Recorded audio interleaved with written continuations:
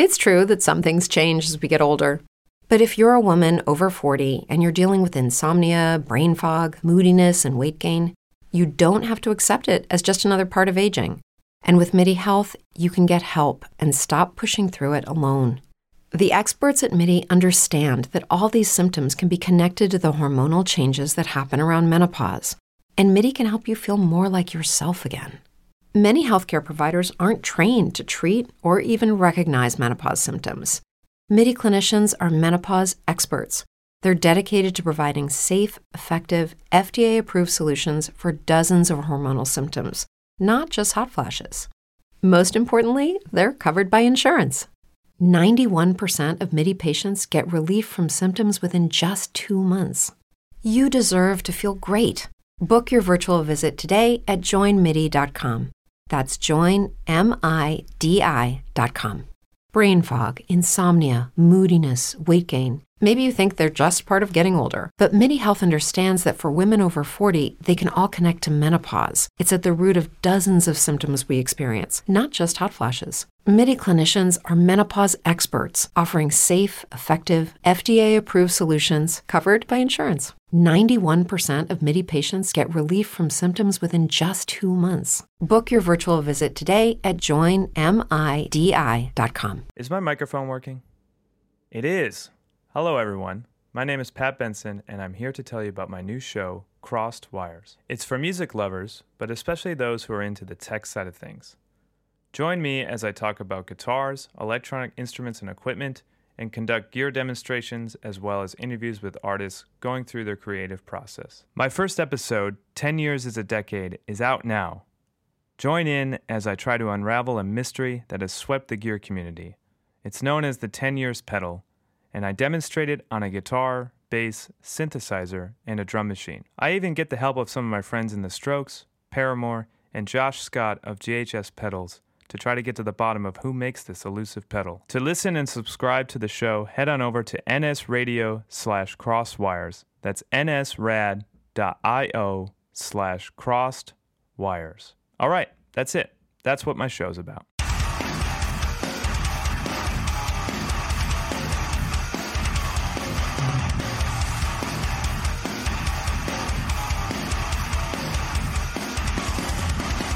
What's up, everyone, and welcome to Metalcore Nerds, the podcast that combines heavy music and pop culture, where each week I have a guest from the podcasting or heavy music community, and we talk about the latest and greatest entertainment. I'm your host, Sean Mott, and this week we're going the upside down. We're talking about Stranger Things Season 4. Spoilers beware. We're going to get to that in our main topic, but I have my friend Scott K from the Church of Tarantino podcast. What's going on, man? Well, thank you for having me on. I'm super excited about this. For those of you who are going to be able to see the video portion clip, you'll get to see the most metal murder basement that I record from. So Yeah. This may be part of the upside. I think I have a gateway to the upside down right behind me.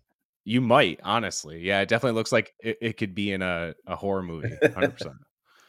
Reminds me a little of X, a little less X than X, but I think you get my reference there. Absolutely. Before we get into how everything breaks down in the episode, tell the people a little about your podcast, the Church of Tarantino podcast, which my wife was a guest on. That's coming out soon, correct? Yes, it'll be out probably a couple weeks. Yeah. Cool. 2-3 weeks from now. Yeah, she's in the first week of August. First Friday of August, she will be on. Perfect. And then I'll be on in a few months after that. Right? Yes, in about 2 months. Yeah, she'll come on but in September, it'll be on. Yeah. Not used to recording so far in advance with things, so that messes up my timeline. I'm like, I have to mine so on top of what's going on currently. It's like everything happens that week. So yes, it's weird to be like, I recorded something and then months from later it's going to be out there, But yes, tell the people about your podcast. Oh, yes. So my podcast is called The Church of Tarantino. I started it up in January. Originally, how you and I kind of came into orbit together was a person who's a friend of your show, Mr. Matt LaPlante. Him and I worked together at a fruit stand is what we'll call it. We'll call it the fruit stand just to keep you and me from being sued. But yeah, we worked there and we met and we were big fans of movies and stuff. So we started a podcast together about 2.5 years ago. It was originally called the Nobody Puts Nick in a Cage. And it was a Nick Cage podcast. We thought, oh, no one's doing a Nick Cage podcast. Boy, were we wrong. We did about 6 months of it, and we found out there's like hundreds of them out there. So we jumped on and did a movie recommendation podcast called Watch Us or Die, which lasted over a year. And then in November, Matt, his family was growing. My family has stopped growing, so they're older. His is younger, so he didn't have the time to keep it going. So I've always wanted to do Tarantino. He's my favorite director of all time. I thought there's got to be 1,000 Tarantino podcasts out there. Right. I did research. There wasn't a single one currently going. I'm not talking about Tarantino being on a podcast. I'm talking about Tarantino. So I just dove in. I was like, this is it. This is what I've always wanted to do. We wanted to do it originally. We just didn't research because we just assumed there's got to be at least 50 to 60 podcasts out there talking about Tarantino. Yeah. And the fact that there isn't, not that there won't be, after behind me or anything like that, but as of currently still, I'm the only person out there doing a basically bi-monthly podcast devoted to Tarantino, going through it chronologically. So we started in January with Reservoir Dogs. And as we're in this month now in July, we are in Kill Bill. We're in Kill Bill territory. Right? That's awesome. Yeah, that is crazy that there's no other ones besides yours. That's nuts. It blew me away. Now, a lot of people have done them, but they've done like 9 straight episodes of just the ones he directed, and that's it. They'll do like a little quick one-off, and that's it. And they move away from it. They don't ever go back. So I like to. Well, those who decide to listen, you'll see I definitely go a lot deeper, and we spend a lot of time on it for sure. Yeah. Yeah. If you love Tarantino and you want to learn some more shit about these movies, listen to this podcast because it is nuts. And especially Sam's going to be on the Death Proof episode. And if you know my knowledge of the MCU, her knowledge of Death Proof rivals or is more than what I know about the MCU. It is. I watched it for the first time with her like a month ago, and like the info she was spouting off, I was like, what? What? This is how Metalcore Nerds breaks down. We talk about the news, latest and greatest in pop culture. Then we go into our now watching section where we talk about what we watched in theaters or on streaming, give our recommendations, maybe our not recommendations. And then we go into our main topic, which our main topic again today is Stranger Things Season 4. But first off, we start every show with the Metalcore Nerds Song of the Week. And this week's song is the latest single from Albany's own, close to us in upstate New York. This is Somewhere to Call Home, featuring Victims. This is the song Void.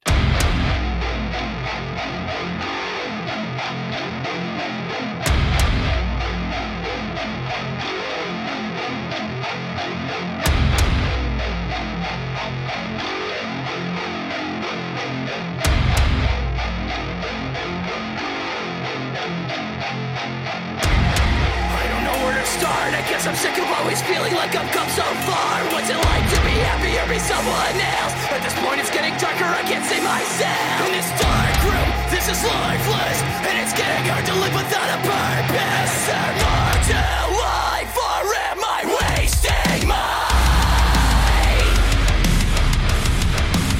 I guess it's never enough to fill the hole inside. Insatiable fuck, take me away forever.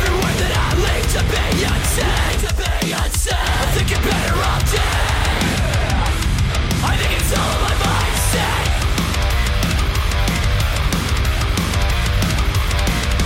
Misery, my only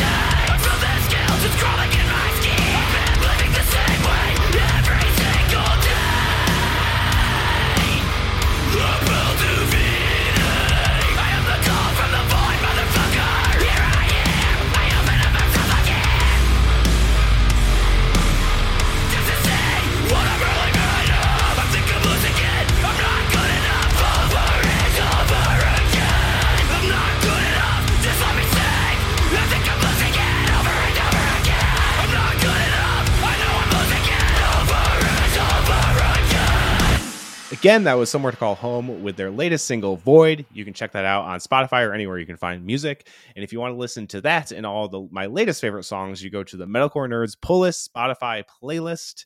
You just search that, find out all my favorite songs from the past few months or so. But let's get into the news. I usually don't like to shit on trailers. Ever. Ever, okay? I'm so glad you started it that way. I was like, he's not going to bring me ever on again. He's like, who's this curmudgeon they brought on? I think everyone is probably on the same page as us. I don't like shitting on trailers. I like to see how the movie plays out. And sometimes if a trailer doesn't get me stoked, if it's a movie I'm going to go see, I'm going to go see it. It doesn't matter. Rob Zombie's The Munsters. He's remaking The Munsters. And I'm going to be honest too, I do not have an affinity to the Munsters in general at all. So I had no care about this anyway, going into it. It would be a thing if Sam's like, let's go see it. I'd probably be like, yeah. But after this trailer, I don't really know if I want to go see it because it looks pretty fucking bad. Like, just being honest, like, it does not look good. I understand The Munsters is very campy, but this just looks cheap. Please note, the budget for this movie was $39 million. I think Rob Zombie owed some back taxes or something like that. I think he pocketed quite a bit of that fucking money. Yeah. Christian Harloff made the most amazing joke on his podcast saying, it looks like he spent $1 million. Maybe you should go check Rob Zombie's bank account and see if it's $38 million more than what it used to be, because I don't know, man. What did you think about this trailer? Because I don't understand what happened in this. I don't get it. It looked like a bad fan-made fan film. Not a good one, like one you'd be like, oh, and like your cousin's like, hey, I just made a movie, right? And you're like, oh, and you watch, and you're like, oh, no, that's pretty good. But for a man who once took the helm of Halloween, and I mean, look, it's definitely a departure from his horror flicks, that's for sure. Oh yeah. And so I was like, okay, maybe the guy's gonna tap into some humor, maybe he's got some fun, who knows. No, you're absolutely right. It looks like pure dog shit. Like it, and as soon as it starts, it's not like you have to take a few minutes or seconds to get into it. The minute the trailer comes up and you start to see it, you're like, "What the fuck is this?" Like, I actually thought maybe it was a joke. I really thought maybe he's just being funny. And this is going to be like some new concept album of his or something like that, that we just aren't prepared for, And I was like, all right, but no, honestly, it is. Oh my god, really, really bad, really bad. And I was kind of stoked watching it at first because it had the old school Universal logo on it and stuff. I was like, oh, this is kind of dope. That's 38 million to that. You're like, whoa, wait. What's going on here? What is happening? Yeah. Again, the Christian Harloff podcast also, it's called The Big Thing.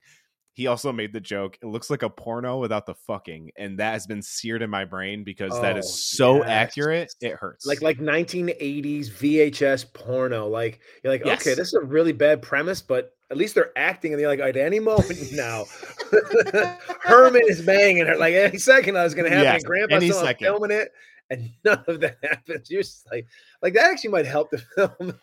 Honestly, it might. You're right. If he just like, hey, this is really on bangbros.com, you're like, all right.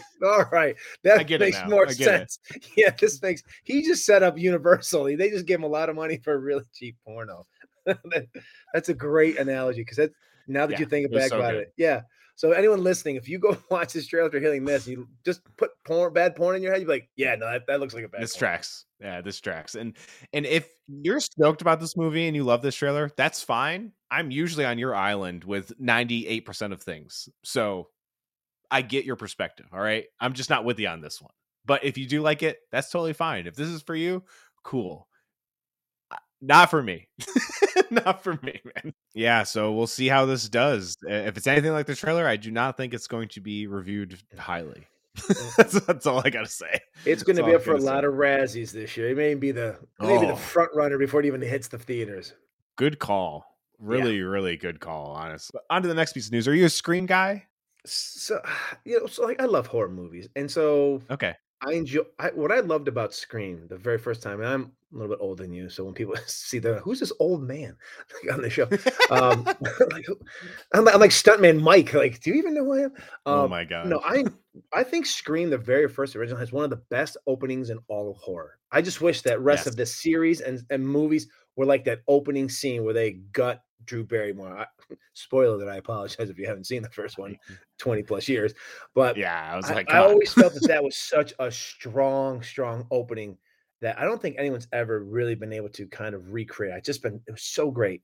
So I've enjoyed I've enjoyed the way they've gone, but after a while, sometimes like all series, they start to run out of gas. But yeah, I'm glad that Nev has decided to walk away. They don't want to give her enough money, but I think if you want it to be fresh and new, yeah, it's got to change. You've got to get rid of the old character sometimes, because after a while you go, how many times can this possibly happen to this girl? Right. You know what I mean? Like yes. after a while, she would have like Secret Service forever. Like, there's gonna be a point where if the same thing happens to this woman over and over again, someone's gotta step in and do something about it. Like it's just all the time. Yeah, and that's what I liked about this one, because it wasn't focused on her. She was in the movie, Agreed. Obviously, but she was very much in the back seat. And that was the big strength of the newest movie, Scream 5, is that it brought in a brand new, fresh group of characters that worked really well, in my opinion. I think the thing I will agree with you with is they need to really nail the endings better. Yes. Because everyone called it from the trailer of who was the killer. And they did a pretty good job within it, kind of playing with it. Like, is it not that kind of thing? But when the reveal happened, that was my only letdown of the new movie. I really liked the whole requel kind of meta commentary. The Rian Johnson joke hit, like, I thought was hilarious, and everything like that. I loved all of that stuff. I'm a very bit like, I love meta shit. So I was very on board with that. It's just, that was my only gripe, which I liked the movie a lot, was that the endings need to be more inventive. Bring in three killers or something. It's always fucking two. It's always two. Yes, like bring in another one, or like bring in another killer. Do something. You got to do something different. But I don't know if they wanted to play this one safe, because it was the first one in years. The last Scream 4 did very bad in the box office. This one did very well. So maybe with this next one, it's going to be a little better. Scream 6. A bunch of casting news. This comes from people over at Dark Horizon. So Samara Weaving from Ready or Not has joined the cast, and Tony Revolori, who you might know as Flash Thompson from the Spider-Man Homecoming trilogy, are both joining the new Scream sequel, and that joins the existing cast that we got from the last one that survived. And Hayden Panettiere from Scream 4 is also returning. Directors from Ready or Not directed the last one and are doing this one too. Makes sense why they're bringing her aboard. Yeah, it makes perfect sense that Samara Weaving's coming back. And I watched Ready or Not like only a few months ago for the first time, and that movie shocked the hell out of me. That movie is awesome. If you've not watched Ready or Not, I'm pretty sure it's still on Hulu. That's where I watched it. I think it is. Yeah. The movie is fucking awesome, especially if you love horror movies. Like, that movie is great. But like, Scream is like one of my favorite horror franchises in general. Yeah. I think it's mostly the meta nature, but then it still has brutality within it. And it has a good twist most of the time. And I'm a sucker for a good twist. So I'm stoked for Scream 6. They're going to New York City. They're going out of Westboro, which they've only really done. That'll be exciting. Yeah. Once, there's a lot of, interesting to see how they play it in New York City. Yeah. I mean, Jason went to Manhattan, so Jason goes to Manhattan. We'll see. Hope they do a little bit better with it. Yeah, we'll see. I'm pretty sure it comes out next year, 2023. Right. Yeah, probably. Next piece of news, actually the last piece of news. If anyone has been involved in the heavy music community for the last 20 years, I guess, you might remember a website called isanyoneup.com. There is a documentary of that coming to Netflix called The Most Hated Man on the Internet, a 3-part docuseries about the rise and fall of Hunter Moore, the man behind Is Anyone Up, coming to Netflix July 27th. And my friend sent me this and was like, yo, we're old enough to have it in Is Anyone Up documentary. And I thought it was just some kind of bullshit kind of thing. But then he sent the trailer. And I was like, it's a Netflix thing? I was like, holy fuck. I knew people I knew that I lived around were on that site. Bands we all know are on that site.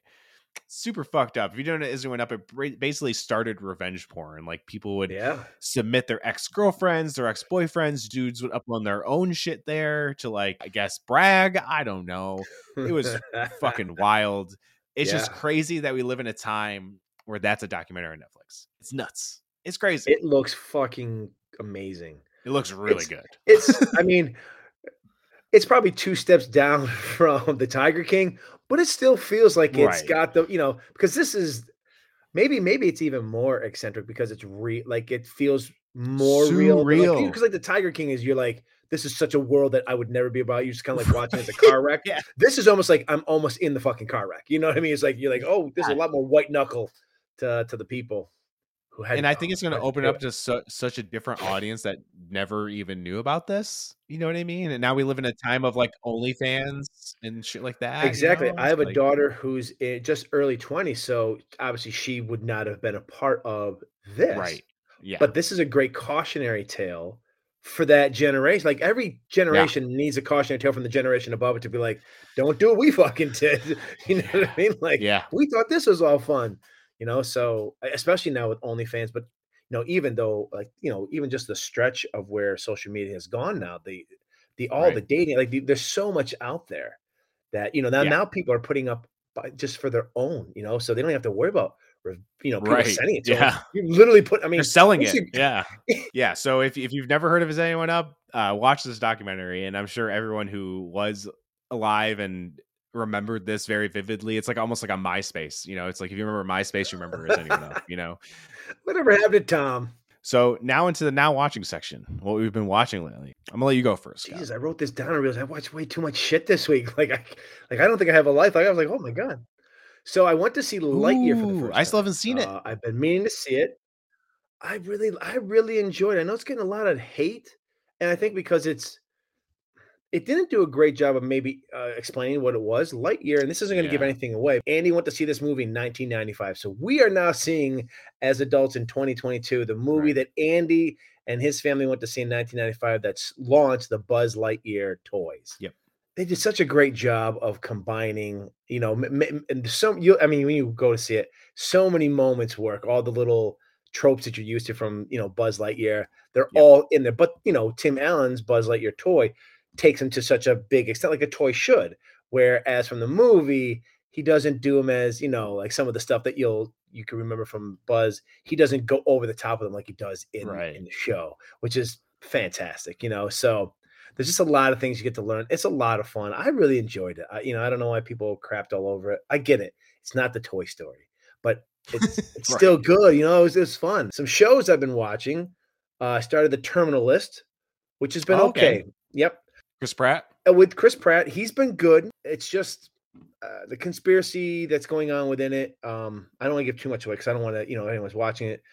But there's some stuff they could have done to make it a little bit better and last a little bit longer. I don't know if maybe in the books that they did it that way, but I felt like the producers and the showrunners were like, well, we've got to kind of show our cards a bit to explain to the audience if what's happening is real or if it's all in his mind, which would have been great for it to last longer for us to think maybe this is all in his mind. Are we rooting for a good guy or are we rooting for someone who's lost his fucking shit?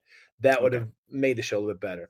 A similar show is a show on FX, The Old Man. Okay, I've heard good things about that. Well, mixed with Mr. Big with the Big Lebowski in it, but he's not the Big. And started off really good, like Jason Bourne, like retired Jason Bourne. You know, you're like, oh, this is good. And then there's always the love interest that gets thrown in for no reason that puts the brakes on. I hate that trope. Not that, you know, I don't, you know, I mean, there doesn't always need to be a love interest, male or female. No. I don't feel like a female character needs to have a love interest or like people sometimes go through life and do things without having to have a significant other with them, especially when we're talking about a man who's a killer or, you know, was a CIA operative who's now on the run. Why is he stopping to have starting a rekindle a relationship? He's putting her in danger, like, so that kind of, you know, seems a little silly. Yeah, a little bit. But I don't know if you're a fan of Letterkenny. I just finished. Well, I binged Shoresy. Now I should preface this that I worked in hockey. I did game presentation for a hockey team back in the late 2000s. Okay. So, and I'm a huge hockey fan. So if you're a Letterkenny fan, Shoresy from that, this is his show, but it's really about hockey. Like it's really about hockey, but it's funny and he's great in it. And you get to see Shoresy, obviously the guy who created Letterkenny. He's always done it backwards with just the voice. Now you actually get to see him full face the whole thing. I really enjoyed it. It was only 6 episodes. I wish it was a little bit longer, but I'm really looking forward to more of it. But if you're not a hockey fan and you're only waiting for him to just constantly talk shit to people, the whole show is not like his little, you know, it's it's not like his little moments in Letterkenny. So I don't want anyone who might take my recommendation and be like, that guy's a fucking idiot. Shoresy didn't do half the shit he used to do. So they had to do a little bit more. There had to be a little bit more than just him chirping all the time. So, but I think I don't know. I think if you're a fan of hockey and you like Letterkenny, I think you might actually enjoy Shoresy. I watched Bill Burr's latest comedy special. I thought that was fantastic. Okay. I really did. It was very funny. And I watched a very poignant speech on Netflix by Dave Chappelle as he spoke at the Duke Ellington School of the Arts in Washington, D.C., where he went. And they were naming the theater in his honor. And you have to watch it because I don't want to give anything away. I was surprised how it ended. And, he just recorded it back in June, but he was brought in and he did there was a lot about that. I know he's polarizing with some of his comedy, but I think he has some really good points that he talks about artistic endeavors and just our creative licensing stuff. You should definitely watch it. I think it'll give you a different look at Dave Chappelle and who I think some people started to think he is based on this comedy lately. But those are both really good. So that's the 27 things I didn't realize I watched this week. I thought I was going to sometimes it happens. I was like, I just did Lightyear, and I was like, no, oh my god, I watched all these shows. That's how it happened. I finished a lot of shows this week, so I feel you there. I'm interested in the Dave Chappelle thing because his last special, I did not find it controversial. I just found it not funny. I didn't find it controversial either. I found, I can see he was trying to be points. I think for some things. I know what you mean. Yeah. But I was just like, this just isn't. Sam and I watched it. We're like, this just is not funny. Like, that's it. Like, I'm not offended. I don't think he's like really crossing the line. I see he's trying to ruffle some people's feathers for sure. But I was just like, this just is not funny to me. And that's it. Like, we turned it on like halfway through or something. We're like, this is just not even funny. Like, and that was my only thing with it. But that one special you put out in the middle of the pandemic, I thought was incredible. That like 9 whatever thing was. I thought that was amazing. Yeah. So I didn't even know this was out. I heard about the Bill Burr thing. I did not even hear about this. Yeah. So I'm definitely gonna. It's not a comedy special. It is him giving an acceptance speech. It's about 45 minutes, but there's a bit of a twist to it. So I think I think I would like that even better, honestly, because like I said, that one thing was not a comedy thing. It was him talking. Yeah, this is him very bearing his soul. Like he gets a little emotional about his time at Ellington. Like you really get to see a little bit more about Dave Chappelle than obviously his comedy allows for. Cool. Like I'm definitely gonna check that out for sure. So as far as I've been watching, I finished The Bear. That's on Hulu. It's like an FX on Hulu special. So it stars Jeremy Allen White, which you might know him as Lip from Shameless. A very good actor who I always said I wish he was in more. And then this show came out, and now a lot of people are starting to really, really talk about it because everyone's starting to say like this show is really, really good. It just got renewed for season 2, which I'm very stoked about. There's a certain small cameo in it that I'm not going to ruin because when the cameo comes in, it's very, very good. It's a very well-known actor, so I'm not going to give it away. But this show is amazing. It's about pretty much you see like an inside look in the food service industry of like a family-owned restaurant, and that's all I kind of want to give away because I talked about this when I first started watching it a few weeks ago. But I don't want to give anything away because of how the events kind of launched the show. It's like a big part emotionally of the show. So I don't want to even give that away. But if you have not watched The Bear yet, watch The Bear on Hulu. It is fucking awesome. Like Hulu has had some winners this year. Yes, they have. 100%. So do not sleep on Hulu. They've had some really, really good shit. Speaking of stuff that was kind of slept on, but not really slept on, I just finished Severance. That's on Apple TV Plus. I started that. I have not finished it. How was that? Did that finish good? The way it ends, I'm like, fuck, I need a season 2 right now. Like right now. They end it on such a cliffhanger, dude. You're like, fuck. Like the way things start piecing together and you start finding, like, I've been a sucker for like super smart, weird sci-fi TV lately, I think. And things that are like, you're kind of not in the know of everything and things slowly start to unravel in front of you. And you're like, oh, okay, everything's starting to come together. But this show is so wild. I talked about it a few weeks ago too, about how it's basically the premise of it is that when you're at work, you can only access your memories of when you're at work. And when you're not at work, you can only access the memories I saw the of first 2 episodes. So it only gets crazier. Dude. So like it just keeps getting crazy. And Adam Scott is the star of it. And Ben Stiller directed like almost every episode, which I was like, Ben Stiller? Whoa. And I looked up the director list. I was like, oh, he directed most of this shit. That's really cool. Christopher Walken's in it. That should be all you need to know. Yes, he is. And he's great Christopher in Walken's, he's amazing. He's amazing in everything. I told you. Yes. I listened to him read the phone book. I love just listen to him talk. It's so great. So go watch Severance if you haven't. It's all out. So you can just watch it on Apple TV Plus. So if you like weird science fiction, kind of mystery type shows, Severance is for you. And then speaking of another show that is very science fiction, you don't know what's going on half the fucking time, Westworld. So I watched. I have been watching that too. Duh. Yes. So episode 4 will be out by the time this comes out, which that episode very important for this whole season. I'm just going to tell you. So you've already seen it already? Yes, I got to see. So I got screeners for the first 4. This week they sent me 5 and 6, so I've seen up to 6 now. You son of a bitch! So I'm way ahead in the future of you guys. So episode 4 is a game changer for the season. It literally changes the entire season of the way you viewed it. 3, I was blown away by the end of 3. I was like, oh my god! Yeah, if you thought that's gonna blow your mind, this is going to like your brain's going to fucking explode because the reveal at the end of this episode, I was like, what is happening? I was like, holy shit. Is it bringing, when we talked on my podcast, is it bringing the second season a little bit more into focus? Because because everyone says like season 2, like I can't find my elbows and my asshole at the same time. Like, I don't know where I am in season 2. But then season 3, like, oh, that's good. It brings season 4 into a major focus. Oh, okay. Kind of. I think in episode 4 it starts. I watched 4 through 6 today, so they're all blurring together, and I'm not going to give anything away. Don't worry, no spoilers. But they start to bring in a lot of elements of season 3 and make that really relevant to how of everything is. But dude, believe me, episode 4 going into episode 5, you're going to be like, holy shit! Like everything comes together or is starting to come together. Okay. You think you have this season figured out? You fucking don't. At all, believe me, because when you learn what happens in episode 4, you're going to be like, what the fuck? And episodes 5 and 6 are also very, very strong. I'm super excited to see. There's only 8 episodes of the season, so I'm super interested to see how it concludes. So is this a Red Wedding type of, not like in the but like you're kind of like at the end of Red Wedding, you're like, oh wow, everything is just now gone sideways. Like everything is now in a way. On, I trust nobody, nothing. But the way you viewed this whole season is going to change. Oh, okay. I will guarantee that, because definitely there's like things where you don't really know where they're going to yet. You know what I mean? It's been very interesting this season. Before episode 4, I'm like, oh, I'm very into this. Like you kind of follow what's going on. You see where all the characters are. It's kind of like a restart of the series entirely in ways where it's kind of like everyone's at this new starting point. And now you're trying to see it's like it's all leading up to the big machine versus human war. But believe me, episode 4 is going to change everything. It's crazy, dude. It is so crazy. I'm so stoked for people to watch it and talk to me about it. If you're watching Westworld, if you're watching Westworld, please hit me up on Twitter.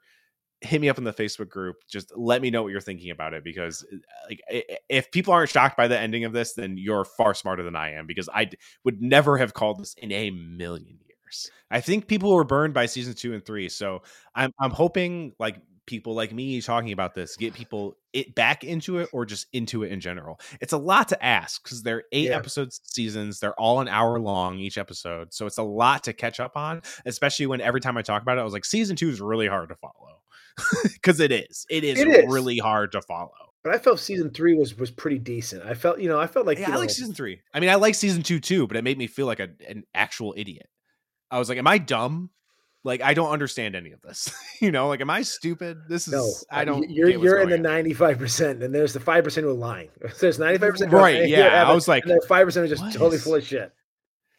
But yes, please check out Westworld. If you were kind of let down by seasons 2 and 3, get back into it with season 4, because I think it's going to change your mind. It is awesome. There's one thing I want to say is that one character, and this might get some people in who are very into Marvel. So imagine if they had a character like Doctor Strange in Infinity War, when he saw all the different possibilities, but there wasn't one chance of success. There was many chances of success, and he and he knows every possible combination. So you see him thinking it along as it goes, being like, oh, sometimes you do this, sometimes you do that. So it's like, imagine that Doctor Strange character, but he knows everything and he's going along with the actions as you go. It's super interesting and cool. It's awesome. Well, he's played by a guy that you didn't really watch the series. He plays the Watcher, the gentleman you're talking about. Yes, he does. He plays the Very Watcher, correct. which is a very kind of interesting fact that he played that in What If, because he's got a similar, not unlimited, but he can see things. Yeah. Oh yeah. So Jeffrey Wright's phenomenal. With Lucky Land Slots, you can get lucky just about anywhere. Dearly beloved, we are gathered here today to... Has anyone seen the bride and groom? Sorry, we're here. We were getting lucky in the limo and we lost track of time. No, Lucky Land Casino, with cash prizes that add up quicker than a guest registry. In that case, I pronounce you lucky. Play for free at LuckyLandSlots.com. Daily bonuses are waiting. No purchase necessary. Void where prohibited by law. 18+. Terms and conditions apply. See website for details. Hey guys, it is Ryan. I'm not sure if you know this about me, but I'm a bit of a fun fanatic when I can. I like to work, but I like fun too. It's a thing. And now the truth is out there. I can tell you about my favorite place to have fun. Chumba Casino. They have hundreds of social casino style games to choose from with new games released each week. You can play for free anytime, anywhere. And each day brings a new chance to collect daily bonuses. So join me in the fun. Sign up now at ChumbaCasino.com. No purchase necessary. VGW. Void where prohibited by law. See terms and conditions. 18+. Oh, he's worth watching just for Jeffrey Wright whenever he's on screen. I agree. And plus Valkyrie's in it. So there you go. I mean, there's a lot of MCU crossover. Yes, and I will say it's kind of a spoiler if you haven't seen season 4, but if you've been watching the last few seasons, you know this. Tessa Thompson plays a villain, and she is so good as a villain. Delicious. What you see in these next few episodes, it's so good. Delicious. Oh my god, I'm like, play villain more. Holy fuck. Yes. Dude, I was like, this is awesome. It's definitely a departure from the Man Valkyrie. in Black. Oh yeah, he's still going strong. Going strong in this season. Yeah. Definitely. And again, I don't want to say anything about his character because it's very complicated, especially going into season 4. But it's awesome. It's so good, so good. Like I said, I can't wait to see how the season ends. Check out Westworld. It's awesome. Yes. There's been so many good TV shows out this year. It's like almost insane. Like there hasn't really been some that have been like terrible, which is like just shocking. At least ones that I've watched, and I watch it. I think you've stayed away from the ones that sucked. Maybe, yeah. You ready to get into Stranger Things? Let's do it. Yeah. So we're gonna cue some of the music. Do I have to play the solo? Let's go. Yes, you do. You do have to play this. So season 4, it's all about Vecna, right? Vecna. The big bad of the entire Upside Down and the entire series as it gets revealed within this season. The whole season was pretty much broken into 3 teams. The Russia team, including Hopper, Joyce, Murray, and Enzo. Yep. On a spy mission to rescue Hopper from Russia. There's the California team, including Mike, Will, Jonathan, Argyle, and Eleven, who Eleven eventually goes to New Mexico, and then they kind of go and rescue her from New Mexico to regain her powers to help with this overarching war with Vecna. And then there's the Hawkins team that has Lucas, Erica, Max, Nancy, Steve, Dustin, Robin, and newcomer and fan favorite Eddie Munson. And they're dealing with the Upside Down, literally in the Upside Down, and Vecna pretty much directly. So that's kind of where everyone is. Obviously, when we get to the end, they're all finally reunited. It's but not very to the nice moment, end, which is the very what I loved. Yes, this season to me was like the Empire Strikes Back. It was like the Infinity War of Stranger Things because they lose. They don't win. Yes. 100% not. Yes. The whole Max not dying thing seemed to be a very big hot topic among people about them taking away an emotional beat or something like that, which I just can't agree with. Like if I see emotion as stuff I would relate to as a human being. So if one of my closest friends was in a coma and has like no signs of coming back to life, that's almost worse than dying. Like that is a lot. I think with what we saw in episode 4, Dear Billy, her straight up dying at the end, I feel like would have felt very weird and almost cheap, even if she died. I saw someone made a really good comparison because I kind of have been on the side of her not dying didn't take away anything emotionally for me personally. If it didn't for you, whatever. It's just, like I said, I feel like a lot of people throw out what they would feel personally just because it's a TV show, I think. And death is like the be all end all, but like, it's not. There's so much worse things or on par things. Like obviously death is terrible, but there's so many things that can affect you emotionally that just aren't death. And that's the part that like worried me. But the person that they tweeted at me when I was making a point like that, and they were like, yeah. And I was like, I've seen a lot of people compare this to like The Walking Dead or Game of Thrones, where they kill off major characters. And he's like, think about those deaths. They're mostly all shock. None of it has emotional depth. You know, some do for sure, but a lot of it is just pure shock factor. It's like mostly characters that you're like, oh, I really like this character. They're the new main character. And they're like, boom, dead. And I will say one thing they did very well is make you feel invested in Eddie. Like, you did not want to see him die. You know, I didn't want to see him die. He has like one of the coolest moments in the entire series that everyone has been talking about. You know, he was cool the minute he came on screen. Oh, his "This is my year" speech in the lunchroom. You're like, all right, and then the hell. You're like, this guy rules. I fucking like this guy. You know, like he's a badass like Billy was supposed to be, but he's not a dickhead like Billy was. You know, yes. So I think that's why people definitely sided more with Eddie. I guess to be your devil's advocate about the deaths, I think maybe some people's problem is that what's happening, or at least it feels like this. Again, being devil's advocate, I love this whole season. I feel like some of the new cast members who keep coming in, they are, for those of you who are Star Trek fans from a long time, they're the Star Trek people in red. They're the ones you're like, they're not going to make it to the end. And because of that, you know, when Rudy I always call him Rudy, I'm sorry. or Mikey from the Goonies, when he dies in season 2, that does hurt because, you know, you're like, oh, but then, okay. So then Billy makes his turn, like he goes, and you're like, all right. They're like, okay, so Eddie's become like a Stranger Things trope. It's like, oh, hey, the new guy. And you're like, shit, he's dead. You know, besides Robin. Yeah. But, you know, you're kind of like, oh, I love Robin too. But you're kind of like, oh, man. You know, like you get, I think I understand that. They 100%. Do such great character development for these characters. We fall in love with them and they take them from us. But yet, I think some of the fan gripe is, but you won't take actual like we thought Hopper died at the end of 3, like oh wow, all right, we finally, no, he's back. So it has that feeling of like you know, like where I think The Walking Dead lost a lot of its fandom was it was taking some people. You never were comfortable because you're in a world of zombies where at any moment someone could die no matter how strong they were, and I felt that kept people viewing and on their seats, never knowing who might make it.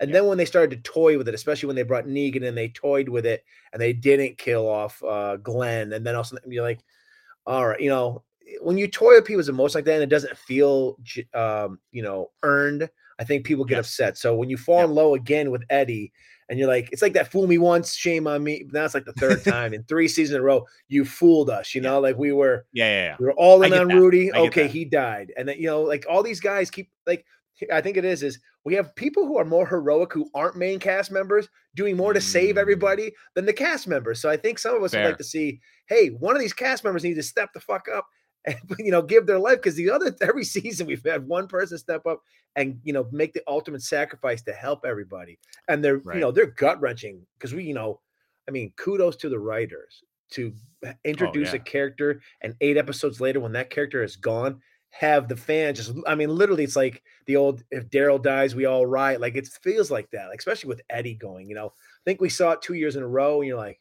man, they're not going to take Eddie from us. And they take Eddie from us and you're like, this is his year. You know what I mean? We're like, but this is his year.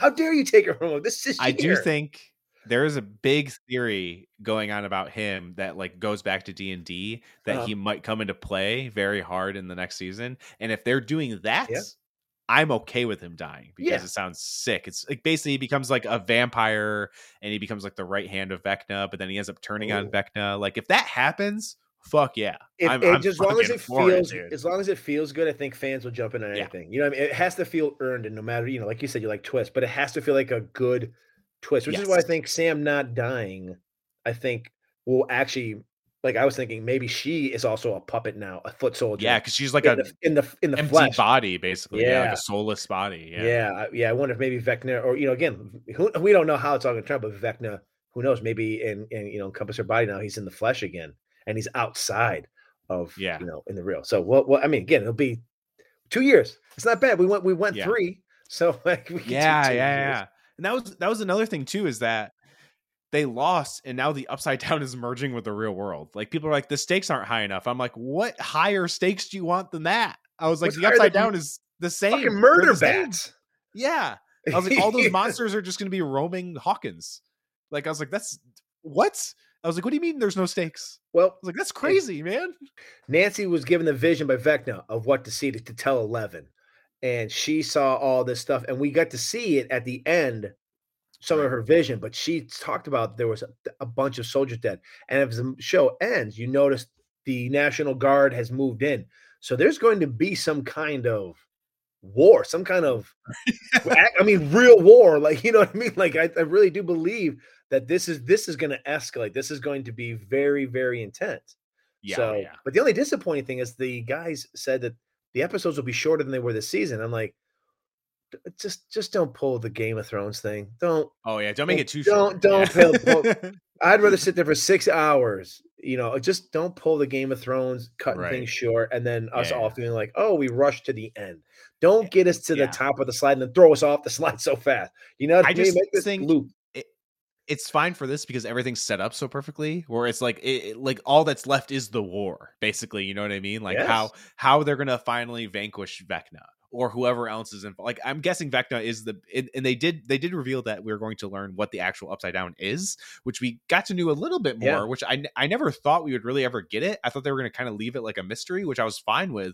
But now getting the information of, you know, Vecna being 1 and 11's the one who opened the first gate to the Upside Down, and how Will is still connected to it. That's my one gripe of this season, is that Will didn't tie that whole connection to the Upside Down until that very last scene. Like, he didn't even bring it up through the whole season. Yeah. And then just at the end, he's like, oh yeah, I'm connected. Maybe it's because he's finally back in Hawkins. But I just wish they talked about that more.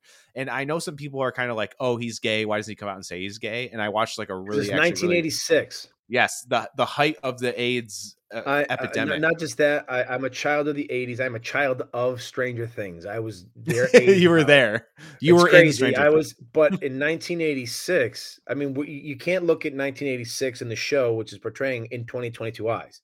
Coming out in 2022 for kids is so much. I'm not like, don't get me wrong, saying like it's, you know, it's a walk in the fucking park to come out. It's not. I'm not saying it is, but there's definitely a more welcoming community out there for people. Oh, for sure. I'm not saying it's always within your family, but in 1986, no, not at all. Yeah. Being gay back then was not easy, especially like you said with AIDS. It was really tough. So a young boy who is obviously going through a whole bunch is feeling this in 1986. He's not just gonna be like, oh, hey, by the way, Mike, I'm gay. Like, his brother kind of gets what's going on. Yeah, and that's about as far as it can go. So they're really handling this the way it would be handled in 1986. So I don't want fans, you know, the younger generation, be like, what are they, homophobic? No, this is. I mean, that's the way it was in 1986. So if they're going to portray 1986, you know, you can't suddenly just jump to 2022 and have it be like this. Oh, big coming out and they're having a parade like that. It's not a thing at this point. Yeah, it just isn't at this point. You know what I mean? Like, you're staying in it, you know, it just isn't a thing in 1986. That's why he hasn't said anything. That's why it's been very held back 100%. Because, I mean, even Robin is holding back. Yeah. Robin and the girl, there's probably something between them. And you notice the girl has the potential, she likes a boy. Like, there's a lot, like if anything, the younger generation can learn that this is what it was like for the LGBT community back in the 80s. I mean, they had it easier than what the people before them, if you really, you know, go further back. But this is the steps and the strides that were made to get to us to where we are now in 2022. 100%. You said that very, very well. So I wanted to know, is there any other gripes you had other than, because obviously it seems we were both big fans of this season 4. Was there any other gripes? Before I gripe, I'll say what I really liked. I think season 4 finally made a return to the tone of season 1. Loved the horror vibes, which was more of the dread, the horror vibes. And I love the fact that they really leaned into the vibe of Nightmare on Elm Street. This has got so much Nightmare on Elm Street to it. The clock. Yeah. Oh my God. They really leaned heavily into that. And I thought that really brought this season darker. So that was my two gripes. My one gripe is more of the overall, we're talking about Will. I feel Will has been the most underdeveloped character ever. Ever since he went into the Upside Down, he comes out season 2. He's like, fuck off, Will. Like, I really feel that it's been like, fuck off, Will, since season 1. And now all of a sudden, and I feel bad for this actor because now all of a sudden it's like, oh, hey, now we're going to give you a poignant moment, and now you're going to be gay. And it's like, it feels, not that it doesn't feel genuine. It just feels like, okay, we knew Will as this nice kid, and then we're looking from all season 1. It's like, are they going to save Will? they got Will out. And then it's like, oh, we really don't give a shit about Will after this. I feel bad because I feel like if there's any glaring hole in this series, it's the fact that Will was the first guy in. He was the person we lost, that we had, like we were sitting on our seats, which, did you know, 6 years ago today, as we were recording, the show debuted. We're recording on the debut. Just thought I'd throw that in. Crazy. I remember sitting there going like, oh my God, this poor kid Will, like, just, on the edge of my seat. We got people are hanging up Christmas lights in the house, for Will, after the show, the way he would reach out. Oh yeah, it was a phenomenon. I don't think they've done a great job with Will overall. Yeah. That would be my biggest gripe, is I feel bad that this character has been so left unsurfaced. Then the only other thing I didn't write about this season, I felt the ending where Vecna and Elle are fighting, and then she's kind of losing, and then we spend it feels like 10 to 15 minutes of Mike talking to her and putting the brakes on this whole back and forth, and all of a sudden, it's Elle, it's his love for her that suddenly sparks her to defeat Vecna. I felt really that was so out of tone of the whole season. You know what I mean? It's so out of tone of that whole season all of a sudden. Because if you remember one of the first episodes, the reason she defeated him in the first place and she got strong is he told her to think about a memory that made her very mad. And all she had to do she should have, he already taught her how to defeat him. She did it once. She didn't do it again. She could have thought about all the things happening to her friends, and that could have been it. But instead it was Mike doing what ruined the Matrix at the end for me is he can't be dead. I love him. It's like, no. It doesn't always have love to be conquers all, Scott. I know. I feel like Huey Lewis could be climbing. Goes in the power of that's every show should just end. The power of Huey Lewis should just get royalties forever for that song, because every show ends with powerful love.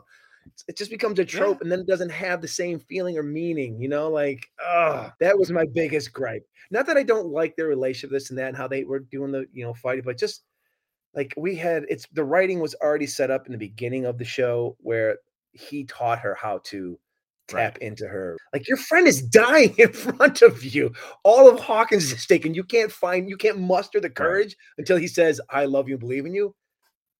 I get that. That's my biggest gripe. That. I didn't even think about it that way. So that's honestly a very fair criticism. Obviously, the two probably everyone's favorite scenes of this season were probably Dear Billy, when Max floats up, we got that run up that hill, needle drop, and then we get Eddie Munson in the Upside Down ripping fucking Metallica, Master of Puppets, another needle drop. Two iconic needle drops in one season. I mean, also Separate Ways was also a very good needle drop at the end of the Penulta episode. I thought was very well done as well. Oh yeah, they're very good at needle drops. The Separate Ways by Journey, the remastered version of it. Oh, awesome. Loved it. Oh, okay. It got me pumped up. I was like, sharpen my sword. I'm going into the Upside Down. I was ready to go with it. I was like, let's do this.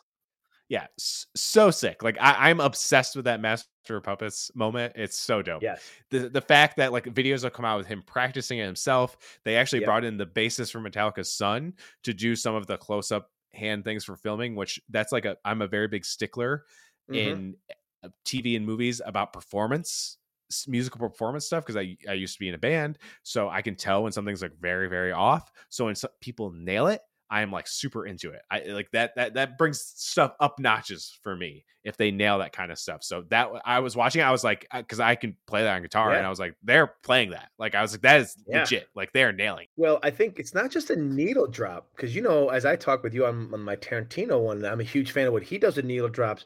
Yeah. But there's needle drops, and then there's needle drops that actually the song they pick fits the story. Okay, round 2. Name something that's not boring. A laundry? Ooh, a book club. Computer solitaire, huh? Ah, sorry, we were looking for Chumba Casino. That's right. ChumbaCasino.com has over 100 casino-style games. Join today and play for free for your chance to redeem some serious prizes. ChumbaCasino.com. No purchase necessary. Void where prohibited by law. 18+. Terms and conditions apply. See website for details. Hello, it is Ryan, and I was on a flight the other day playing one of my favorite social spin slot games on ChumbaCasino.com. I looked over at the person sitting next to me, and you know what they were doing? They were also playing Chumba Casino. Coincidence? I think not. Everybody's loving having fun with it. Chumba Casino is home to hundreds of casino-style games that you can play for free anytime, anywhere, even at 30,000 feet. So sign up now at ChumbaCasino.com to claim your free welcome bonus. That's ChumbaCasino.com and live the Chumba life. No purchase necessary. VGW. Void where prohibited by law. See terms and conditions. 18+. Oh, and yeah. Master of Puppets. It's not just, I mean, there's 1,000 of metal songs they could have gone with. Master of Puppets is talking about Vecna. Vecna is the master of puppets that we didn't realize. And so what else would be perfect?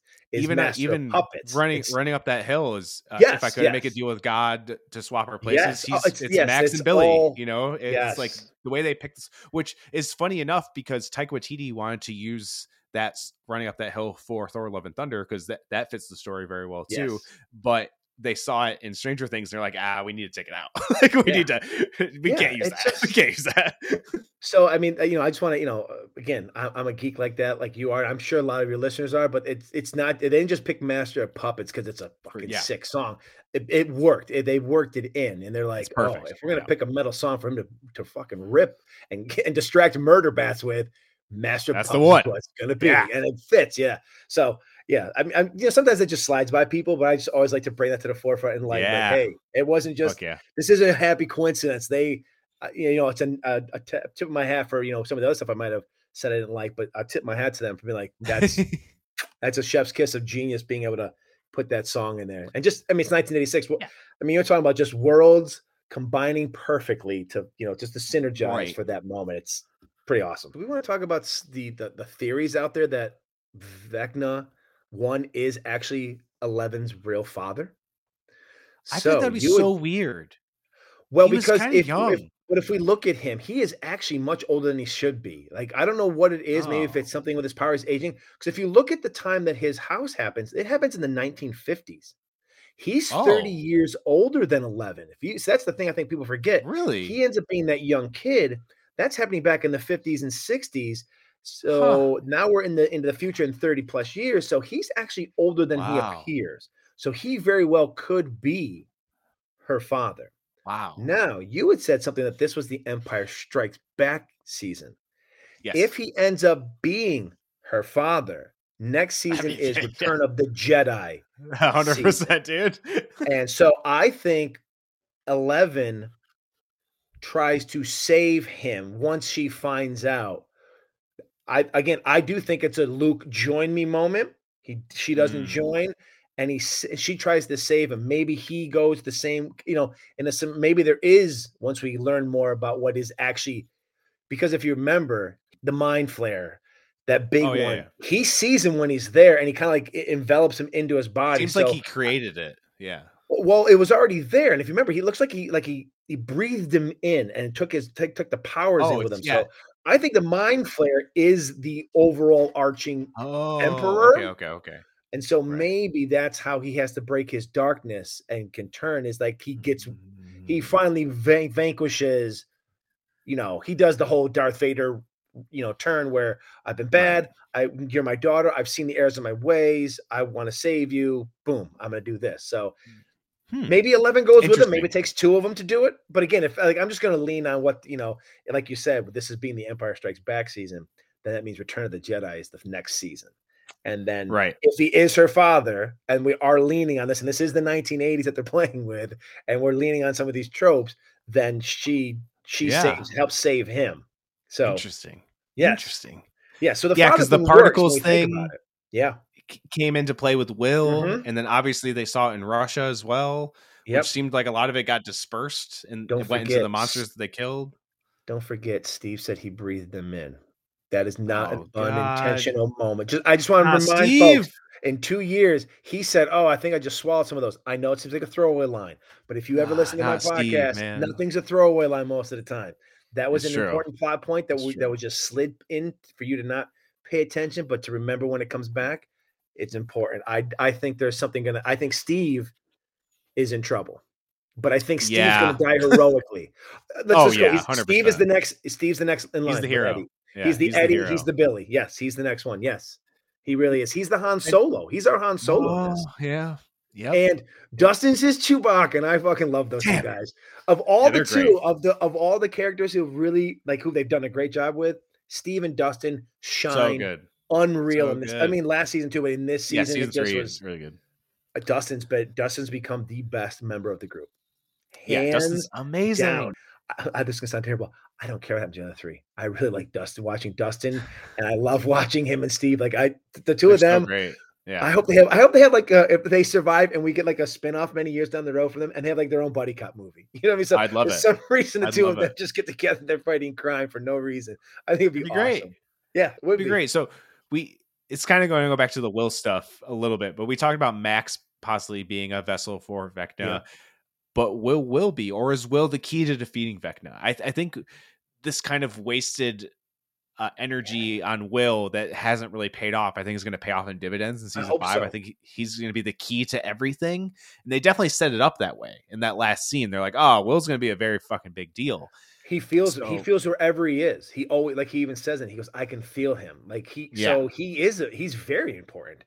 Yeah, I mean, so I'm interested to see what they do with it. What way would they go with it? Is he going to be the ultimate hero with it, or is he going to end up falling to Vecna too? That's where I do like your mind flare theory too as well, because I kind of saw it as like he created the mind flare, but your way makes way more sense because, like we said, we're going to find out how the Upside Down was created, and I feel like it has to because it's stuck in time from when Will went in there. Yeah. So. How does that connect? Like, and another thing, that dude was in there for a week and he was just a small child and he survived a week down there with all those fucking bats and dogs. He learned how to do the whole light thing. That's the other thing is like, they don't give him. Yeah. I mean, all the cool stuff they did in this season, like that's all because it came from season 1. Yeah. Will. And Will was a little pissant. He was like 8 years old or something, wasn't he? Yeah. Like 10 or something. Like an elementary school kid. And this dude is speaking through electricity from another dimension, and everyone's just like everyone's all over Dustin's girlfriend for being a genius. I'm like, well, all right, she's pretty cool, but I don't see her sending electrical signals from the Upside Down. Right. You know, this dude's Tesla. You know, this guy's amazing. He's just like, that's why I feel it's just a disappointment because well, again, maybe the reason we haven't seen a lot from Will is because it's an intentional buildup to when we get to season 5. That he will finally, you know what I mean? He will rise up. He'll become, he's Anakin right now, pod racing. Maybe he'll rise up to the Dark Lord. Yeah, killing all the exactly. So, who's dying? All right, who's dying? You alluded to Steve. Man. I kind of thought he was biting it this season, so I feel Steve. I could see that. I feel Steve's going. I feel Steve's Does going. Max heroically. come back? Oh, definitely heroically. He's going out with a bang, 100%. Do we think Max comes back? I think Max comes back, but she is not the Max we knew. The Max we knew died. The Max who comes back, I don't know if she's bad or good. I think this is where Lucas is now going to be forced to. He's going to have his moment. You know, I mean, he made the game-winning basketball shot, and he was pretty cool. But he's kind of been. He kind of was a man without a country this season. He was trying to go between being cool and still being a geek, and it was tough for him. So I think he's going to have to try to figure out how to help Max. I think the person who's going to have the biggest. Toughest time is going to be Elle. I think Elle is just going to be pulled in 20 directions. I think she's going to die. Elle is going to be maybe like that would be like how's this? Like the if biggest she character. Dies, I want it to be one of those like Gloria, just like almost like she's supernovas, like the Phoenix, from X-Men, just dark Phoenix and just supernovas. I mean, just takes the whole thing out and close it. Yeah. It may take her and one to do it because they are the two most powerful. Yeah. Which is why 11. I mean, it makes sense. The whole father-daughter thing makes more sense. He always was helping her. She's as powerful as him, if not more powerful. You know what I mean? Like it really is Vader Luke. It really is the whole thing is there if you open your eyes to see it. So it could take the two of them to end the whole thing. But she's gonna have to flip them because otherwise, without him, it's not. They're done. Which look, I think unless unless there's something with Will. I think we all know they're going to succeed, but I think we all do want to see, and I know it sounds terrible because we're talking about children, but I think we do want to see a little bit of a body count. I think because these are real stakes. These are real stakes. Now, this isn't a D&D game anymore. Hell is open to Earth. D&D's is live. You know what I mean? Like you don't get to roll the dice and hopefully survive and then get to play another campaign. This is the campaign. This is the campaign of all campaigns. You're going to take on every D&D villain you've ever had to, and it's going to take everything to win. And people are going to, I mean, if you want the show to feel real, there are stakes. There are stakes involved, and we need to see more than just the extras. You know, the people brought in off the bench who we go, man, I love this guy and girl. And then like, God damn it, they took him from us again, you know? So I do think this season you're going to have some of the major players are going to go. So I think Steve for sure. 11 is definitely on up there. And I think you're right with Will. But I think there's going to have to be like some kind of like, you know what I mean? Like, I think there's going to be some kind of like, I mean, if to make it really exciting, something you don't see coming, like maybe, maybe Mike is like, you know, maybe he's like, I'm going to protect Elle. You know what I mean? Like, and you know, he finally gets the chance to be the hero instead of always being the guy she saved. You know, who knows? Right. Like, you know, there's always those interesting, like last second curveballs that you go, you know, which can take this show and make it a classic. So like, I'm a huge Breaking Bad fan. I feel the way Breaking Bad ended puts it up in the pantheon of one of the greatest, if not the greatest shows of all time. Yeah, perfect ending. You don't want to go down the end of like The Sopranos. Love The Sopranos, but then a lot of people feel like, even I'm like, it feels like that ending is incomplete. You know, or he just kind of leaves it hanging. Or as bad as like people felt of Seinfeld. Also, they went to jail. Like there are shows who are so good, but their endings just suck. Kill it. Yeah. So they're if they're the Duffer Brothers. If they're going to take 2 years to do this, they better have their shit together. Stick the landing. Because I agree with you too. If they nail the landing, this will be an all-time TV show. 100%. Because it was already like a cultural phenomenon. Yes. A lot of people, so many people were like, oh, Stranger Things is coming back. Who gives a fuck? And then it was the biggest show out there in competition with The Boys, Obi-Wan Kenobi, and a Marvel TV show. And it was the talk of the town. So people saying no one cares, you're insane. And I knew that was going to happen. People were like, I don't care about Stranger Things. And I was like, wait until it comes out. Everyone's going to care. More people, I think, were more interested in Stranger Things than Obi-Wan and The Boys. And I watched all three. And people The Boys was great. Yes. But again, and I love The Boys. But again, it's Stranger Things pulls in a bigger audience. It pulls, I mean, because Stranger Things came out of nowhere 6 years ago. Nowhere. People were like, have you seen this thing, Stranger Things? It was a groundswell phenomenon that came out of nowhere. No one knew what the hell the show was going to be about. And all of a sudden it was like, I couldn't stop watching it. And I wanted to stop watching because I knew it was about to end. Like, could not get enough of it. So much so that people realize it's been 3 years since we saw it last. And people are like, oh my God, wait 2 more years? Like, I know. It's a cultural phenomenon. And, you know, there are people out there always like stub their nose like, oh, it's something popular. Well, get on board, Sam. Whatever. I have to tell you. This shit, the train is leaving the station whether you want to get on or not, and it's going to steamroll through you. It's a great show. And everybody's going to be glued to their seat next. And you know what? I actually hope they release it one episode at a time. They won't. I know they won't, but wouldn't it be great if they did? It'd be so because great. I think it was just massive. Like, It'd be so huge. Yes. And no, you couldn't have any spoilers. No one could spoil shit for you. You know what I mean? True, like you couldn't spoil it. Look at The Boys came out season 1. They let the whole thing out. And now they don't anymore because they realize people love this show. They're going to come back every week. And I think there is something nice about coming back every week because it keeps the conversation going. Yeah, not just that, but you have something to look forward to because we just don't have control in our normal day lives. We have to have everything now. So we're going to watch everything as much as we can, as fast as we can, and just devour it. And then you're like, you feel so empty afterwards. But if you're forced to wait 6-7 weeks to finish something, like we talked about Westworld, how exciting is, well, you get to jump ahead. But for me, it's like, I get to watch episode 4. And then next week I'm like, it's coming again. You know, that there's something to look forward to knowing that it's coming down the line that I'm going to keep getting to watch it, you know? So I agree. Especially when it's the last one season. Yeah. You know, like you don't want to just, you know, it's like a good meal. I think they'll break it up into 2 parts again. I think they will, but I'm going to write on Dear Netflix. They won't because they can't abandon it now.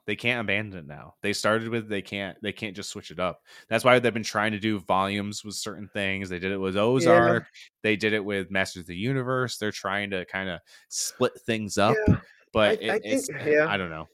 But they started binge watching. They literally invented binge watching, and now everyone else is turning back around and making things weekly television. That's getting the conversations going. It's like they should switch 100%, though, because all these other shows have done it. You know what? How about this? I know no one is not watching it. I don't care who you are. No one's like, oh, what? They're gonna make me watch every week? Well, then I don't want to watch the last season. They can complain about it, but they're still gonna watch it. 35 million people are gonna watch it every week on that day. They're going to watch Easily. it. They're going to sit there and they're going to watch it, and they're going to have watch parties, and they're going to just do it. That's what's going to happen because you do it in every other show. So, and I know it's not their model, but they could. They could every major company does it. You know what I mean? Like Amazon Prime did it. Prime was like, no, everything. Oh, wait a minute. You want to see it every week? Boom, we're gonna do it every week, or we'll do a couple here. They'll probably drop the first 2-3 episodes, but then it's like, boom, boom, boom. Even gonna go with it. Even Disney Plus has kind of done that. They'll do like 2 or 3, and then they'll do weekly. They'll do it for everything. If it makes sense, they'll do. There's more exciting. It makes it exciting. It makes it. You want to have more of it. Yeah, we can devour it all at once. But then how much, it's, I don't know. There is just something, I think also gives you a week to think about the episode as opposed to just jumping to the next one. And then you start to forget what happened. Yeah. Yes. Yeah. I love weekly Netflix. Yeah. I love weekly stuff. So I would love to see them do that. Do I think they will? Yeah. No, I don't. If they were going to, this is the show they could do. Yes, they could make the exception for this show, they could do 100%. It. And they could say, cause it's the last season. And honestly, you're gonna have your complainers, but honestly, the 90%, they're still gonna watch 2%, 98% are gonna be like, I don't give a shit. I just want to see it. Yeah. Before we get out of here, let people know where they can find you. Let people know where they can find the Church of Tarantino podcast. Yeah, so you can find the Church of Tarantino podcast on Spotify, Apple, Google Podcasts, many places. All your major podcasts. You can find me on my socials at Facebook is at Church of Tarantino. Instagram is at the Church of Tarantino, and Twitter is at the Church of QT Pod. Cool. I know 3 different ones, but they don't. Tarantino doesn't fit. Like I couldn't do the whole thing on Twitter, so it's like I was like, I really put myself into a bind. But that's where you can find me on those. And you'll be coming up in September. You will actually be on what we call a Bible study for Inglourious Basterds, and you'll be doing another one for the Hateful Eight, which will be in November. So many months.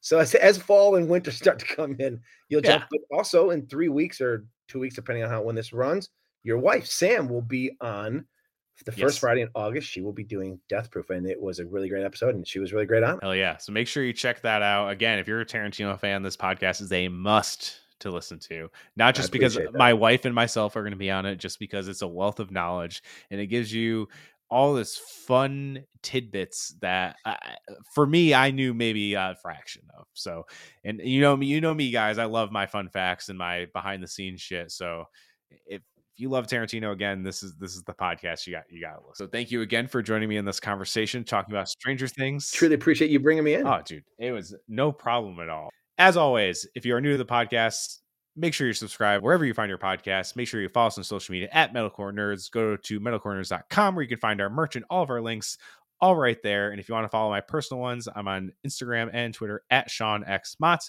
Until next time, see you later, nerds.